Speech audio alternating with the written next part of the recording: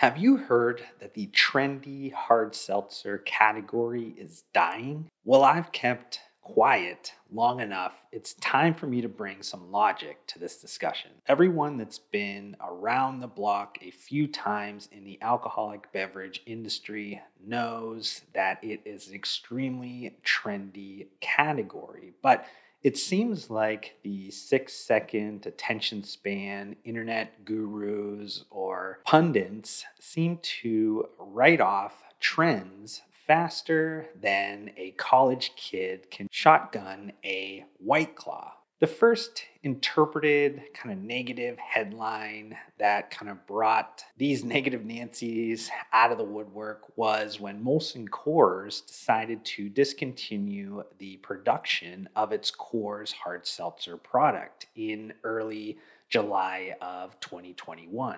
When I read the headline and saw the initial reaction, I instantly thought people are missing the point here in the current environment. The pinched supply chain and labor shortages was causing Molson Coors to make a quicker than they would decision on the offering, and it was a better decision for them to reallocate resources to the hard seltzer brands in its portfolio that showed more promise. Then on July 23rd, Boston Beer Company, the owner of Truly Hard Seltzer, released its earnings report and talked about how the demand for the Truly Hard Seltzer brand was well below its expectation, and they needed to kind of severely revise down their expected back half of 2021 revenue expectations. The move sparked a flurry of headlines suggesting that hard seltzer's meteoric rise was over. It was almost like people cheered the impending death of the category. Now here's the problem.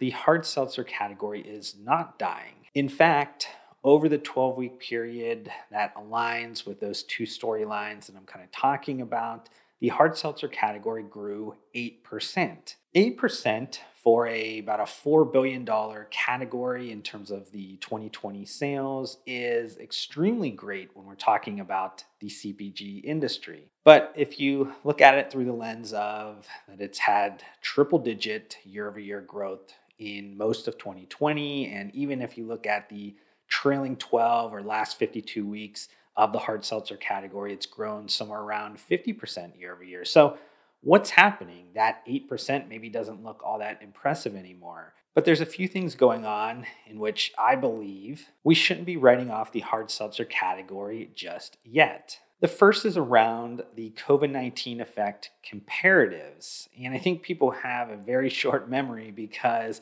we're forgetting about just how crazy the comparative period was, especially when we're talking about what Boston Beer Company is talking about in terms of decelerating growth. But let me just kind of take you down memory lane again. You had aggressive stock up or pantry loading periods, a few weeks during that Q2 timeline when we had the restricted living in the United States. You also had kind of all the on-premise sales of alcohol going away, or most of it going away, as bars and restaurants across the country were closed, and a lot of state governments needing to kind of catch up to the new business models to allow for the pickup and delivery of alcohol in certain states or local jurisdictions. The hard seltzer category was at its highest kind of in terms of buzz or hype at that period of time. So everything kind of seems a little less exciting compared to that period. And during that time, a lot of the companies were spending a ton of money marketing and really trying to attract consumers that were spending a ton of time at home. The alcohol consumption was up because they were going through a very intense period of stress. That's usually when vices like alcohol increase. So you kind of had like a super cycle of trends that were converging together that arguably made the hard seltzer category grow much faster than it should have in a shorter period of time. You shouldn't have had a CPG category go from innovation a few years ago to a $4 billion category. That's just very quick. So since the category grew 8% year over year on top of that mega super cycle, it does look a little bit more impressive if you look at it from that perspective. You also need to look at this from the law of large numbers, or kind of the law of diminishing scale or returns, business statistics. Kind of easy to understand if you have taken some of those courses or just kind of understand it on a very basic level that exponential growth rates do not scale.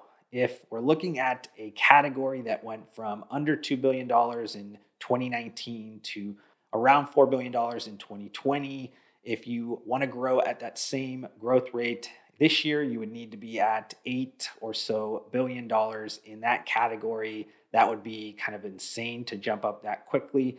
And if you do look at what's happening this year and you look at the $4 billion to the likely $6 billion that the category will have at the end of the year, that $2 billion in consumption gain or just dollar sales gain is equivalent to the jump that was made from 2019 to 2020. So the market is still sustaining a very strong growth in the category. Now, kind of looking at another consumption and kind of aligning two kind of cycles or models together with the kind of innovation or product adoption cycle and with the hype cycle. There was an innovation trigger that happened with hard seltzer, obviously, that grew out of the non-alcoholic seltzer trend from years prior to that, that's still kind of ongoing today.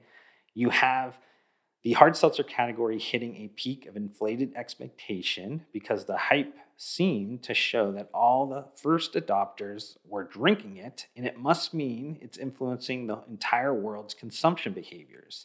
The problem is that perception isn't always reality, and this is kind of called the trough of disillusionment. And though adopted rates are growing, it's not able to sustain the highest levels. Once the hysteria subsides, you have a slope of enlightenment, and it crosses into majority adoption. So we're kind of at this period of like the trough of disillusionment, but the category is gaining a lot more adopters. It's moving into kind of the mainstream adoption. You're having more of the older millennials, consumers starting to purchase these products, which will allow for a much more mature growth category in the future. Another thing that's going on in the hard seltzer category is just brand proliferation. You have a consolidation of market leadership, at least initially. You had Boston Beer Company owned Truly and Mark Anthony Brands owned White Claw, which have owned somewhere around 75% of the market share. But over kind of a 4-week period during the same timeline of those headlines that I read earlier, of the 4 market leaders, the only one that was growing was Truly. But does this mean that the category is dying? No, it actually means that consumers are interested in trialing new products. They have tried and consumed the market leaders, and now they're interested in some different offerings. And there are brands that are interested in supplying some of those fragments of the market. So maybe local suppliers, maybe it is somebody that has some specific value differentiation, flavor differentiation, all of this happening in terms of the long tail of the market. And that's fragmenting the overall market. This is a natural occurrence in any market, especially when we're talking about CPG, where it's not a winner-take-all type of strategic game. Now, with this brand proliferation and kind of products extending out, a ton more SKUs being offered into the market through hard seltzers, you also have more retail shelf space that's going to be added naturally. Now, some of these DTC, direct-to-consumer heavy kind of gurus or people that think through that mindset in CPG or just consumer categories as a whole tend to forget that the alcohol category is very different than pretty much all other CPG categories. There are state and local laws that restrict some of the general kind of online sales of some of these products, so you don't have the endless shelf opportunities that you do in most categories. The alcoholic beverage category is still very much geared around physical stores and physical distribution systems. And that does take a little bit of time when you have elevated demand and needing to meet that demand with increased supply. There is a little bit of a lag that happens here. Consumers may want to try the 1,000+ SKUs that are in the hard seltzer category currently, but that doesn't mean that there is existing shelf space available at some of these retailers or truck space for them on some of these distribution trucks, especially ones that are dominated by traditional or craft beer. Now, there was a recent survey around convenience store owners, and 70% of them did say that they were going to give hard seltzers more space within their retailers within the next year. So more shelf space for hard seltzers naturally should mean more increased sales and continued growth. Going along the lines of just like extensions into retail, incremental kind of shelf space, you also need to look at this from channels. Now, hard seltzers have traditionally been sold in grocery stores or maybe convenience stores. And as they continue to grow in those channels and become more popular, consumers are going to naturally ask for those on premise at bars, restaurants, sporting events, and that will naturally create growth as the hard seltzer category only equates to about 3 or 3.5% of the total beer category consumption on premise currently in 2021. You also need to consider that big beer, the portfolios, always kind of go where growth is at, and they add validity and add the marketing dollars, resources, a ton of different things to validate a category and bring it to the mainstream. And consider the fact that big beer hasn't fully invested in the space yet. Out of the top 100 beers, currently 20 of them are hard seltzers. 2 of them are craft beer. And if you think about how much investments were put into craft beer, the last kind of trendy period within the alcoholic beverages area, you can assume that big beer is going to put a lot more dollars into the hard seltzer space. Traditional and craft beer last year actually retracted the market 2.5 or 3% year over year. And this was despite alcohol consumption being at the highest in nearly 2 decades. Yes, big beer is definitely adding capacity. It's definitely giving its valuable brand IP to hard seltzer.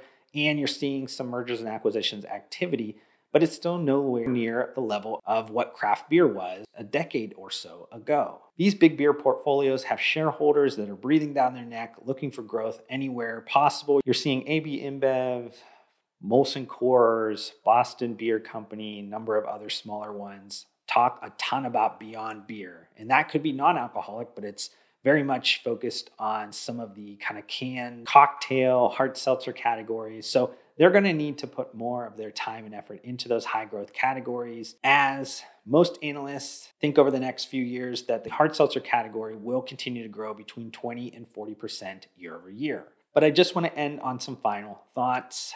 The hard seltzer category is far from dead. The hard seltzer category has never been more popular than it is right now. If we look at kind of 3 major trends that I believe are going to help long-term growth of the hard seltzer category, the first one is just the health and wellness movement, better for you CPG movement that's happening. You have lower calorie, lower carbs, natural flavors, lower sugar, a lot of those trends that are leaking into the alcoholic beverage category. So that's naturally going to drive up hard seltzers that have positioned themselves within the health halo. You also have retailers that are going to devote a lot more shelf space and on premise that's going to start selling hard seltzers in a lot higher quantity. And then if you think about the last point that I kind of just made around big beer and them investing heavily in the space, all of those things together are going to help the hard seltzer category sustain growth for a much longer period of time. Now, if you guys have any questions about the hard seltzer category, I would love for you guys to leave a comment on this content or reach out to me on any of my social media accounts.